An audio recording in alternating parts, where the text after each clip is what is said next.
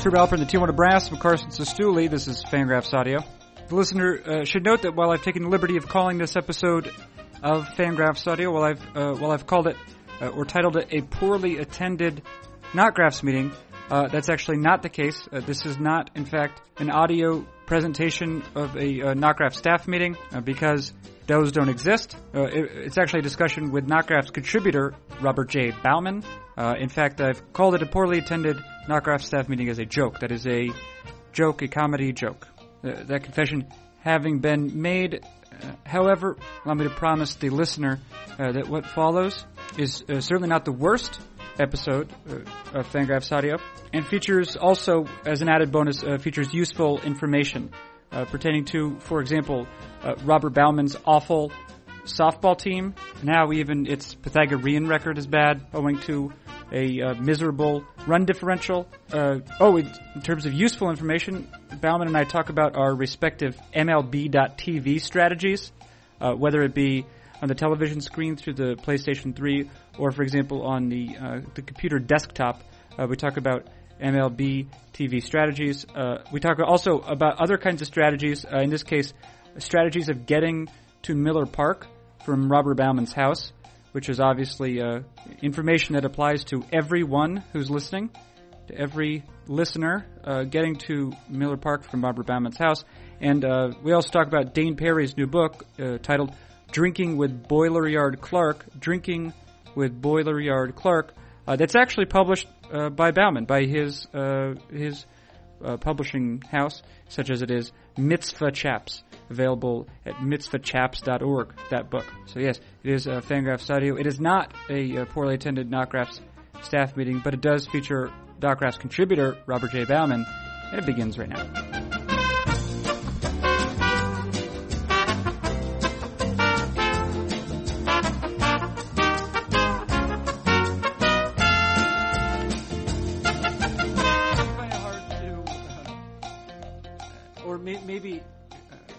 Let me speak for myself. I know that when I was first exposed to sort of advanced concepts, baseball analysis, right? I found it very hard to resist, and I'm positive that I was annoying about it, at least a little bit. When it came time, I had ideas like playing on rec softball teams about optimizing lineups. And and maybe developing more nuanced or more efficient defensive alignments. That might have.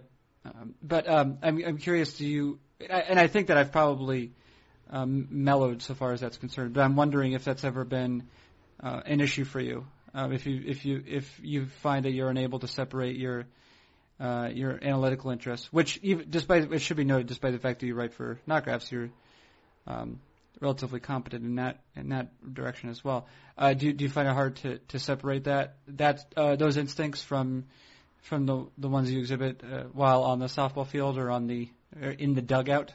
Well, I'm sort of I'm not a person who's going to take over, and unless I'm really comfortable with, almost everybody on the team, I'm not a person who's going to voice those sorts of opinions with any sort of force.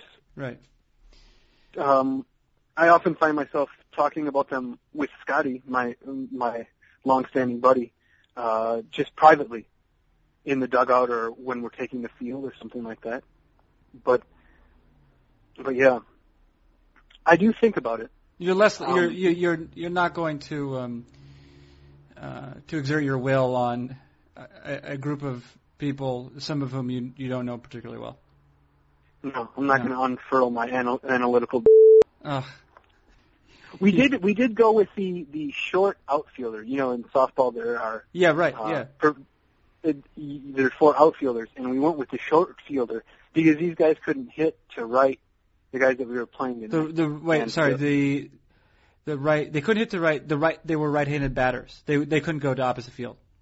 They did not have a single left-handed hitter, and none of them hit a ball to right field proper tonight. There was one fly ball to right center, but otherwise it was on the left side of the field the entire time. Right. And so we actually made several outs by playing that short outfielder. Right, yeah, so if you do the short outfield, so are you essentially going with, like, you have someone, so you have essentially three outfielders between left and center field, right? So you have left field, or maybe slightly left of left field, and then you have kind of left center, and then you have center field. And then do you position the short fielder sort of behind the shortstop, or where do you put that person? Yeah, he was behind the shortstop and maybe a bit towards second base for most of the game. Okay. Yeah, and he made several catches, barely having to move. So well, there you go. It worked out well for us.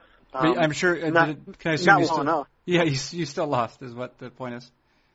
Yeah. Yeah. What's your record on the young season? 0-2. 0-2. And it is the second game. Yeah. You lost your first game. What was the score? 20-1. 20-1. And what was the score of tonight's game? Tonight was 7-5. Low scoring affair. Much closer. Yeah. Much better game. We really should have won, but on the but we didn't. I'm not going to do the math right now, but I'm guessing your run differential 27-6 suggests to me that if we were looking at Pythagorean win-loss, you should also have 0 wins by that measure as well. Although it should be noted the run environment is much different, so I don't necessarily know how that would work out. Yeah, but if that run differential suggests blowouts, right? And so no matter what the run environment is, if you're not scoring runs in a high run scoring environment, you're going to get blown out. Right. Yeah. Or lose. If your opponent is the one creating the high scoring environment, then your chances are still limited. Yeah, that's a good point. But I assume that this is not the sort of thing. You don't seem to me someone who you seem to be. Correct me if I'm wrong. Someone who, while you would not mind winning, especially when it comes to beer league softball, that maybe in this case playing how you play the game is most important, or maybe not even how you play the game, but that you play the game. Yeah, that's mostly true, and I think that's. I think I'm sort of a competitive person, but I also I've been a loser all my life. So I've grown accustomed to it. Yeah, if you're gonna lose a lot, it's best to play down your competitive instincts, probably. Yeah. Really just push them down. You know, when you were discussing your lack of willingness, not your lack of willingness, but how you would be unlikely to exert your will for different defensive alignments on your teammates or other sabermetric concepts applied to your softball team. I was thinking I've recently made an acquaintance here in Madison, and he was instructing me on Midwestern behavior. He's from not very far from Madison, and he said that he's found that that he ends if he's asking if he's requesting something of another person, he'll always add the words "or no" at the end. So like he'll be like, "Oh, like do you want to get a drink tonight?" or no. And this is an opportunity. He gives his interlocutor an opportunity to decline gracefully, and that seems to be a particularly Midwestern trait to me. To add or no, and I don't know if you do that, but do you do something like that, or is your or no implied? Do you think? I imagine that I do it sometimes. I think that I personally will just sort of downplay everything that I'm doing, and I think that's a pretty Midwestern habit, pretty common Midwestern habit. Yeah. Yeah. And I think that the or no phrasing is part and parcel with that. You don't want to impose. Midwesterners, in my experience, and it's true of myself, hate imposing on others, and so like offering them that graceful, offering them the opportunity to gracefully decline, as you said. Right. Yeah. Yeah. That's my words. Your words. My well-crafted words. Let me. It's not a total change of topic, but because it's going to have to do with the Midwest and your team affiliation. If I'm not mistaken, you are a baseball enthusiast, but you're a fan of the Brewers as well. Does that seem accurate? Okay. That is accurate. I wanted to ask you this question. I know that. So I do a lot of work at nights, but I also like to watch games, and so I find that most of the games I watch, it's also while I'm working. So, for example, I watched a little bit earlier this evening. Actually, I sat down and watched maybe the first 3 or 4 innings of the Cleveland Philadelphia game. But another game that I'm going to want to watch tonight, and I should say we're recording this about it's currently like about 9:30, 9:40 Central Time on Wednesday. I'm going to watch the replay on via MLB.TV of the Padres-Cubs game. One, because I like watching games with Len Casper, Jim Deshaies, and two, because Andrew Kashner is pitching. Andrew Kashner is both entertaining, and additionally, he's on one of my fantasy teams. So there you go. That's why I'm going to watch. But I'm going to watch while I'm working. Probably. I would say, for better or worse, it's very rare that I sit down and watch 9 consecutive innings of a game. This is fine. It's fine for me. Let me ask you what. So you don't know what happened in that Cubs game? Well, I know I saw accidentally on Twitter Scott Feldman got a lot of outs. Is that fair to say? Or is that even what you're thinking? Is that even what you're thinking? No, that wasn't what I was thinking. But please don't tell me about what Kashner did. No, why would you? Don't. I won't. I didn't say anything. Well, now I know that he did something. What is it? He pitched. Yeah, I know he pitched. He probably pitched at 95 miles per hour a bunch. Anyway, you haven't ruined it. But if I was going to get 100% enjoyment out of it, now I've gotten something less than that. Let me ask you this though. How do you generally consume baseball? I would think that you would watch some Brewers games, but I would also think that because Bob Uecker's so good that you make a point. I would assume that you make a point of listening to some of them, and then you also watch others. So what are your strategies? Pretty similar to yours. If I'm doing for instance, recently, and I imagine we'll get to this more later, I've been putting together these chapbooks, and so that's a thing where my hands are busy, but maybe my mind is somewhat available. That's a perfect scenario. Yeah. So I've been watching a lot of games on MLB TV while I'm putting these chapbooks together and things like that. Or if I'm just surfing the net, otherwise I'll have the small screen up on my computer. Wait. Let me ask about that. Do you like the small screen? Because I'll be honest, I never use the small screen.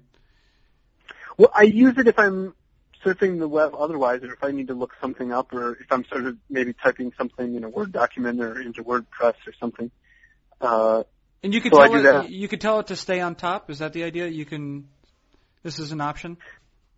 No, I just sort of move it to the side and then have whatever other application windows that I'm using open. Okay. To the right of that. Okay. Now, do you ever go? We'll get to your other viewing strategies in a second. Do you ever go 4 screens? This is a thing you can do. You can watch 4 games at once. Do you ever go 4 screens? I've done it. Yeah, I have done it. And how do you feel about it? Not a big fan. Okay, and why is that, you suppose? Because to me it seems, for me, maybe I don't have a fine enough mind to consume 4 games at once. Well, let's suggest that you probably don't, but continue. Let's take that. That's the most probable conclusion. But go ahead. What are the alternatives? it's if I'm watching 4 games at once like that, it seems like I'm just waiting for something big to happen. But another thing that I do obsessively is I look at the box scores. Like I have, a lot of times actually I'll have one game playing on MLB TV, but I'll have another game up in game day. Like watching, maybe watching for a certain hitter to come up or just watching for a certain scenario. And then I'll also have in a different tab of my web browser. Okay, yeah. My preferred browser is Google Chrome, by the way. Sure, yeah, fair enough. I will also have one of my fantasy leagues up, and the live scoring of the fantasy league is happening in front of me as well. So yeah, I'm keeping track of those players. Yeah, I like that. That's probably a pretty common thing. No, I will tell you, I watch 0 games on game day. For me, this is nothing to watch it on game day. And I'm not saying that it's wrong. I'm curious, why does it appeal to you? What do you think? It's just because it's just play-by-play, yeah? I mean, you see the pitches and pitch types and locations for however accurate they are. Sometimes that is unsatisfactory, I have to say. I mean, you can just tell that they're not cataloging them correctly, or sometimes they're not giving you the pitch types at all. But I do like that, actually. I do like to see the variation in speed and like a more exact location. And I think I do like it because I get a sense of how a pitcher is pitching the game from watching that. Whereas even if you have like a really good television angle, and a lot of times they have the pitch tracker up if you're watching like a game live, it's sometimes hard to get a feel for that part of the game, which is one reason that I do like game day. Yeah. So will you watch game day, and then if it perhaps if a certain situation, maybe a high leverage situation arises, or some sort of series of events unfolds that is uncommon, will you flip to that game? Is that the idea? Yes, I will. Okay. Yeah. All right. I see what's going on now. All right. That seems reasonable. That seems like a reasonable way to watch. And this is all on the computer. No, you don't have the like a TV or situation. No, I don't. I'd really like to get Apple TV or something like that, but the TV you've seen. Oh yes. The setup I have in my living room currently. Well, do you want to describe it briefly? Yeah. I have a large TV that was given to me by Scotty, my softball buddy. Oh, that's the same guy. That's the same guy. No. He gave it to me. Will you elaborate? You said large TV. Will you talk about? We talk about not just about size, but also date of manufacture. Okay, the screen is a 55-inch screen or something 52, 55-inch. So it's fairly large, but it's extremely old. The thing probably weighs a few hundred pounds. Yeah, this is not like a flat screen. I mean, it is technically flat, but it is not like a proper like HD flat screen television. No, it's not at all. Not at all. It's old, but and then this doesn't work though. Is the point? It's about 2 feet deep as well. No, it doesn't work. It stopped working several months ago. It might even be 6 months at this point. I have trouble keeping track of time considering how old I am. Yeah. So that I don't have the means to take it to a recycling facility or a dump. Yeah. And in order to have it, I could call for a special pickup, but Milwaukee, the Public Works, they now charge $50 for a special pickup. So I don't really want to pay the $50, or I haven't brought myself to part with that $50 to get that TV. So it's just sitting there, and then in front of it, we have a coffee table type thing with a much smaller TV, also old, very heavy, bubble TV, not even flat screen at all. Yeah. And like a JVC, like an old JVC or something. It's a Sharp. Okay, there you go. I'm looking at it right now. I'm sitting in my living room. And it's so old that it has to have one of those cable, like the converter boxes plugged into it with an antenna. Wait, can we go back? Have you considered this with regard to the large television? I don't know who would answer or who would respond to this, but the world is also a strange place. Have you considered taking a picture of it and putting it up on Craigslist as free, as long as the person brings it away? I have considered that, and honestly, there's no excuse for not having done it. Yeah, right. Yeah, I mean, and actually, there's an excuse.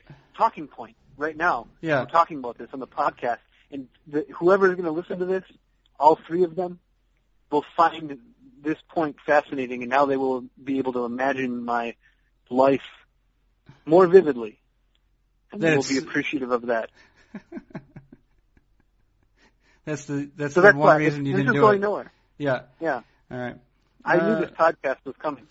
Well, one thing I want to say too is with regard to watching on the computer, I find it difficult to find an ideal sitting position. I don't know if this is a situation for you. I mean, sometimes, like I said, I'll be working, but this is, I say, I'm working now. But if I'm just sitting down to watch a game, I would like to recline. I'm wondering if this is a dilemma for you. Well, in the case when I've been making the chapbooks, I sort of just set it up.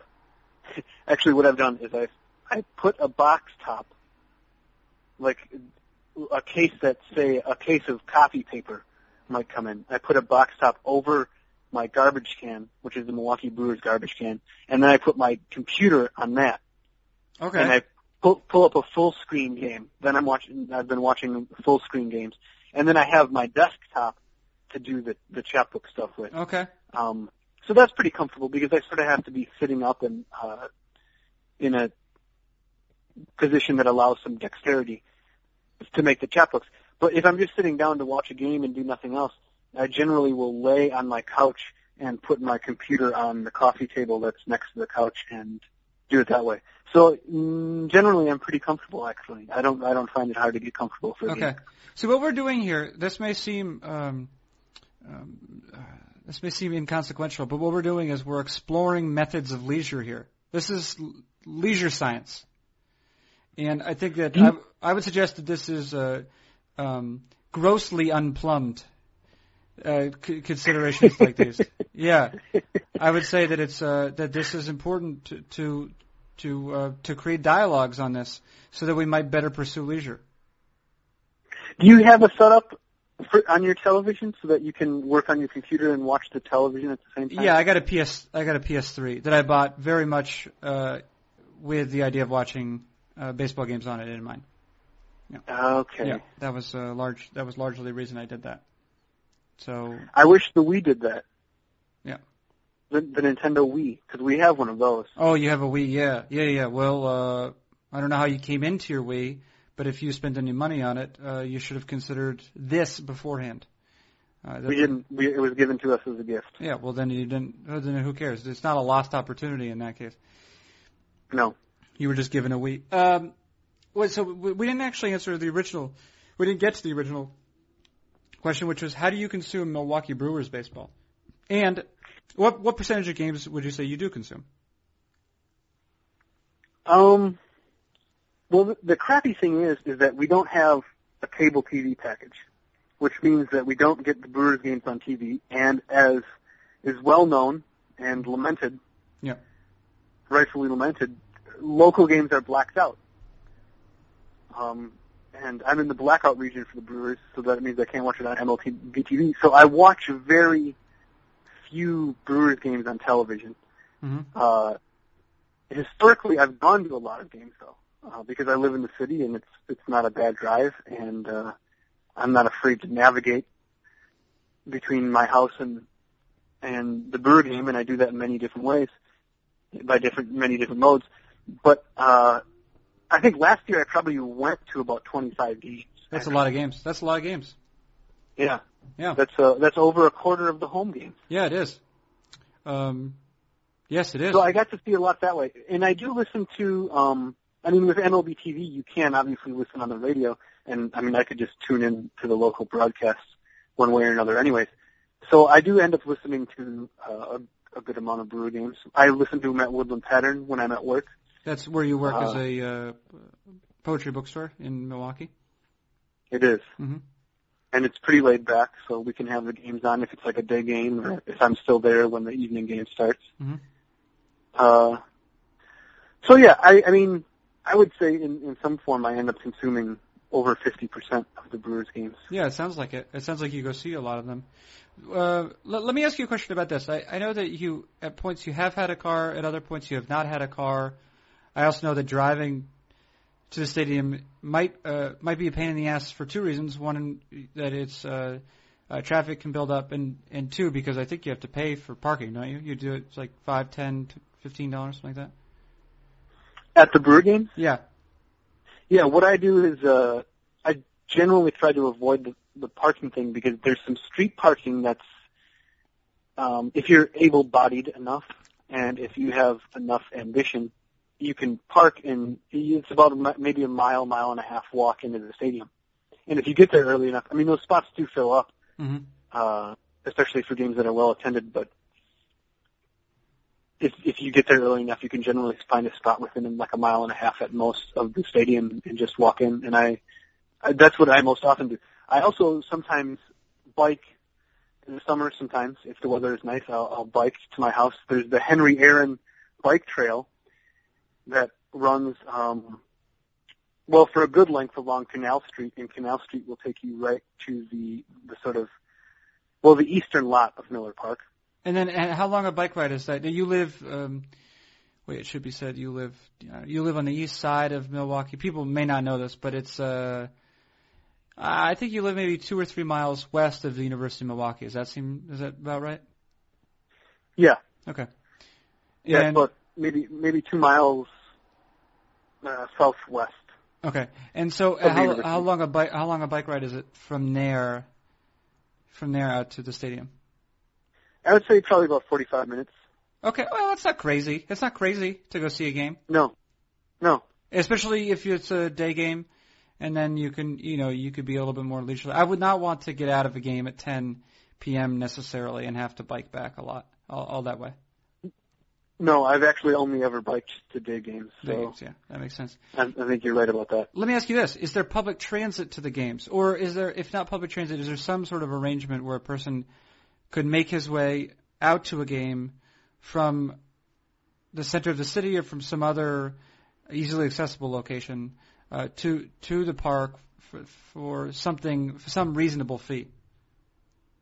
Yes, there are several Miller Park flyers that come from different parts of the city. Miller Park flyers. I would get on the one that. Well, I've taken the bus a number of times too, and I can take a bus from just a block away from my house to downtown Milwaukee, and then from downtown Milwaukee get on the Miller Park flyer, which brings you basically right up to the gate. Like within 100 yards of the gate. The home plate. And is this the same? Is this like Milwaukee area like transit? It is. Yeah, it's the city bus, and I think the regular fare is $2.50. Oh, that's reasonable. No, could you get on the bus when you get on the bus near your house? Can you ask for a transfer and use that transfer to get on the Miller Park flyer? You can. Okay. All right. That seems reasonable. So I've used all three of those methods to get down to the stadium. Okay.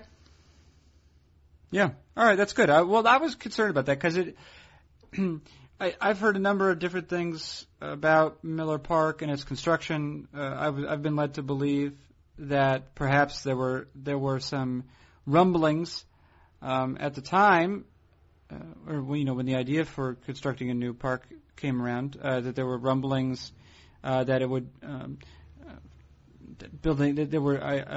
about building it downtown. That there were some plans to that effect. Yeah, and there's a lot of vacant space sort of right at the west edge of downtown that's still open. Some of it has been populated now with condos and what have you, but there's still a large portion. It's sort of right where the old Pabst Brewery used to be. And there was a strong movement. I think the the governor of Milwaukee, or the governor of Wisconsin and the mayor of Milwaukee at the time both wanted to place it there, but Wendy Selig Priebe, who is then the, I don't know, what would you call her? Owner, CEO of Milwaukee Brewers baseball? Well, yeah, she was the owner, but you knew that Bud was still calling the shots at that point. Right. She was a figurehead of some sort. Figurehead, that's the word I was looking for, yes. She insisted that they would be building the park further out along the highway. Yeah, the site of old Milwaukee County Stadium. Oh, okay. And I think the reasoning behind it, at least the public reasoning, what they told people was that they wanted to preserve the tailgating culture, which is very strong at Brewers games. That's a fact. I mean, it is. That's a fact. It is. It is, and it's fun, and I think it's a great component of the Milwaukee Brewers fan experience. But I think also the real reason was that they didn't want to have to. They were afraid that they would draw less from the suburbs, especially the western suburbs, if the stadium was downtown. And does it seem? I mean, just from what you understand the situation, does it seem like that they do? I mean, I should say for a team, for the relative to the market, they get pretty good attendances. Yeah, absolutely. I mean, I think they've cracked 3 million in total attendance, like maybe 3 out of the last 5 years, and have come close in the other 2 years. So right, and so they do well in that part. I mean, from to you, does it seem as though that would be for them a valid concern? Is that they would not necessarily draw from those western suburbs? Because there's some wealth out there. Is that right? There's a what? There's wealth in those western suburbs, like Waukesha. Is that one of the ones you're talking about, for example?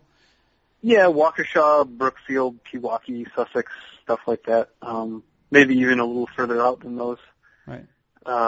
Sure. There's wealth there. More so than there would be in, like, maybe the east side and River West neighborhood where I live. That would, they'd be more accessible. Right.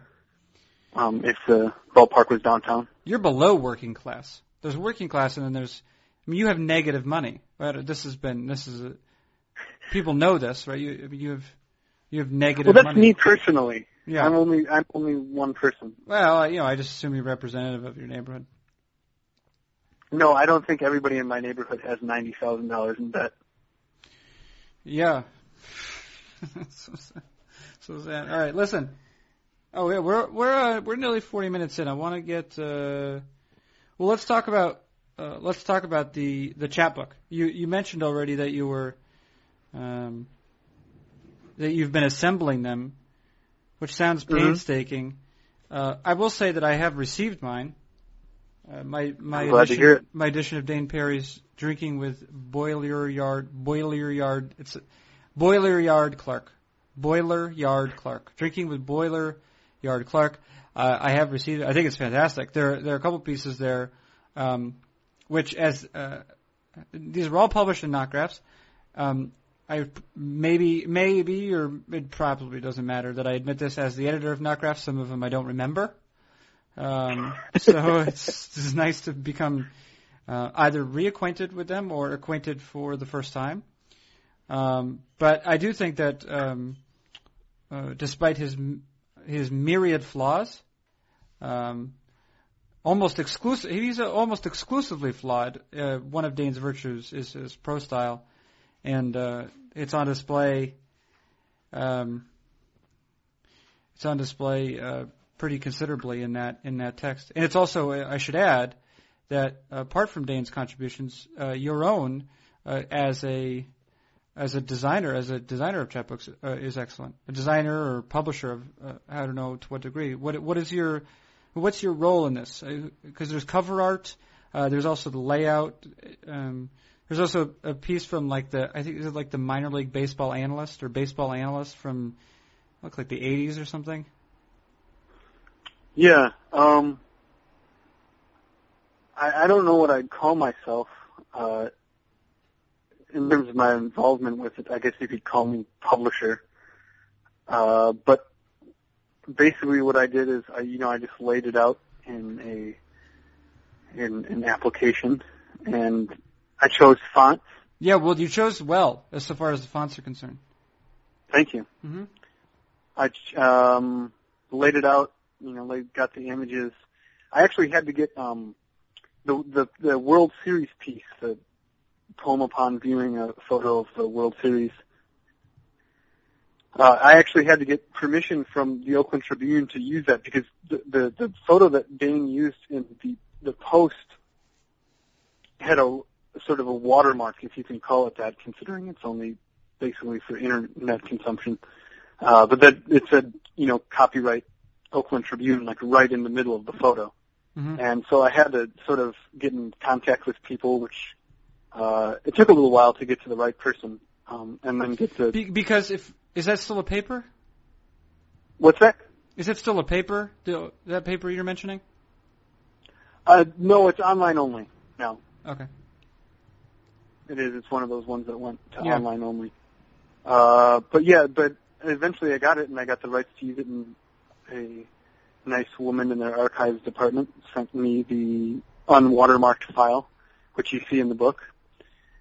So I did that, and, just little stuff. The covers were designed, was a drawing. It's like a hand-inked thing that was then scanned and sent to me in high resolution by my friend Daniel Rolfe, who lives in Lawrence, Kansas. And he's great. Yeah, he knows what he's doing, Daniel Rolfe.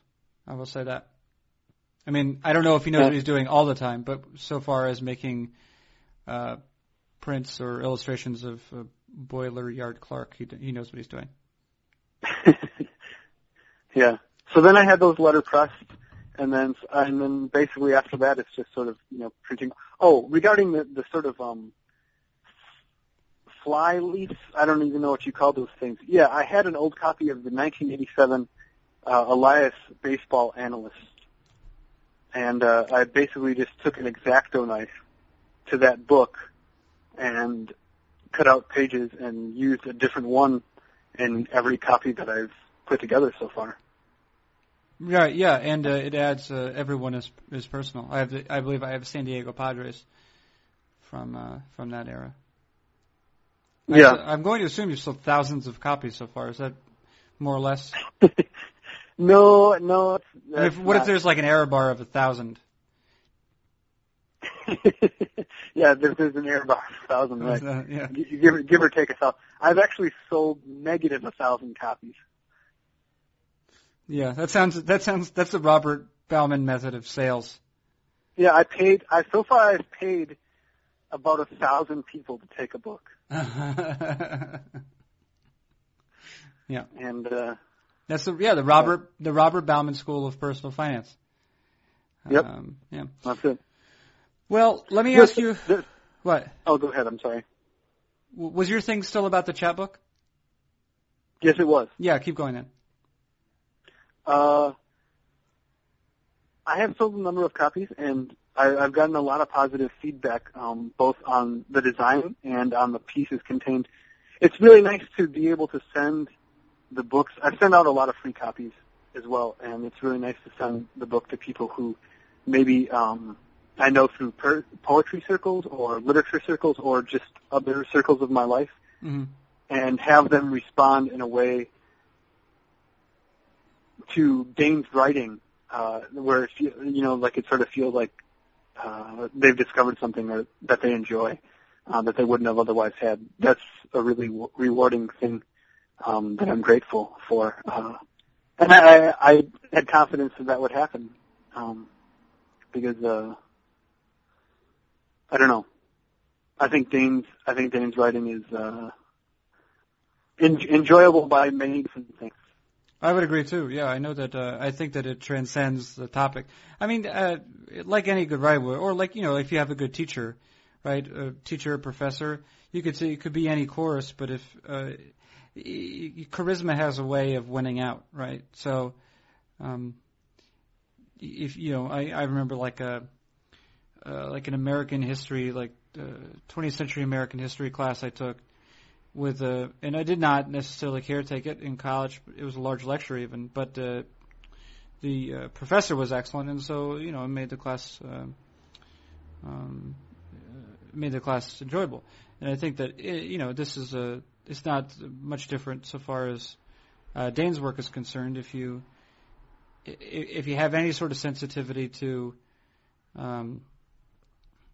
excellence in the literary arts, then you'll enjoy it, regardless of whether it's about baseball or not. I think that's fair to say. Yeah, I had one friend who falls into that category that said, not only is it laugh out loud hilarious, yeah, but it's also surprisingly profound in its virility. I think I'm remembering that correctly. Profound in its really, yeah. Well, yes, yeah. Dane's investigations of masculinity are important. I think we can all agree. Yeah. Yeah. He actually has a way of, because, for example, I think one of the earliest pieces in the book is, was it Let's Throw Up at a Ball Game, You and I? It is. It's the first piece. Yeah, right. Let's throw up at a ball game, You and I. It has the sort of the spirit of a drinking song that you can imagine existing in the 18th or 19th century, and yet it's modern at the same time. Well, I guess it's modern in the sense that it's about throwing up at a Phillies game, but you understand how that is. Yeah. Rare talent for especially for a person who has few others. That being Dane Perry. I want to ask you a personal question to end this. This weekend there is a game Friday night that I was considering to attend between the Cardinals and the Brewers. Yep. And there's a game the next day. It's Saturday at 3, I think. But I thought maybe I would try to attend as well. Would you have any interest? Would you have any interest in going to either of those? A or and B? Could I stay at your house, or would it be possible if I stay at your house? If you say no, that's fine. But do you think? But is it a possibility? Can I stay at your house or no? Do you want to stay at my house? No, that's how you should ask it as a proper Midwesterner. Oh yeah, of course, yeah. Could I stay at your house or no? Yes. B. Yes, you can stay at my house. Yeah. If you like. I would not be able to attend the Friday night game because I work late at Woodland Pattern on Friday nights. Okay. I would have to be there until at least 8:00, if not a little bit later. Okay. But you'd be welcome to come over even before that. And either Jenna will be home, or you could meet me at the bookstore, or whatever you need to do. Or I maybe could come pick you up at the bookstore. Well, because I probably would go out. I believe I'm going to be talking on Friday night with Cardinals Cardinals radio voice, Mike Shannon. Okay. Not to be confused with actor Mike Shannon. No, I guess not. But Mike Shannon is amusing and full of multitudes. And I would do that, and then the game starts at 7, and I find that because when you get to the park to do like interviews and stuff, you got to be there. When does it start? 3.5 hours early? 3. Yeah. I mean, the clubhouse opens 3.5 hours before the game, so you're there forever before the game even starts. Yeah. And so I don't usually stick around. Actually, what's been ideal is I drive back from the ballpark. As all the traffic, basically when everyone showed up, I drive back. Highways are totally free, and I get to listen to Euchre call a game the whole way back. That's excellent. That's a win-win. Yeah, but I could go pick you up at. I could go to the bookstore and meet you there. Yeah, I mean, I do live a block and a half from the bookstore, so there's no real need to pick me up. But if you needed to do that, that would be fine. Also, Saturday, I would be interested in attending the game as well, though I will say that's tentative. Okay, let's say it's tentative. Let's say that for now. Sure. Let's call it tentative. But yeah, it'd be great if you stay here. I would enjoy it. Well, I would like it too. All right, so we'll put that there, and I want to thank you. We're going to end this edition of the podcast then, that having been established. Yeah, I'm glad nobody showed up for this stupid staff meeting. I know. It was nice talk, actually. It was nice to talk with you, Bauman, especially when you stopped saying dong all the time. Appreciate that. But it was nice talking to you, as always. Much to my surprise, I like you more and more every time we speak. Yeah, that surprises me too. Yeah. It's hard to, actually, I'll say this, it's hard to separate liking you more and feeling more sorry for you. They're close, they're similar feelings, but so why investigate them, really? Well, don't think too much about it. Yeah, I won't. So that has been, that's Robert J. Bauman, a contributor to Knotgraphs, and also the proprietor of... Proprietor is a good word. Proprietor of Mitzvah Chaps, which is currently offering Dane Perry's new collection, Drinking with Boiler Yard Clark. Yep. And what is it? Mitzvahchaps.com? Mitzvahchaps.org. Mitzvahchaps.org. Let it be known that the website for Mitzvah Chaps is mitzvahchaps.org. That's Robert J. Bauman. I'm Carson Sestouli, and this has been Fangraphs Audio. Dong! Thanks, Carson.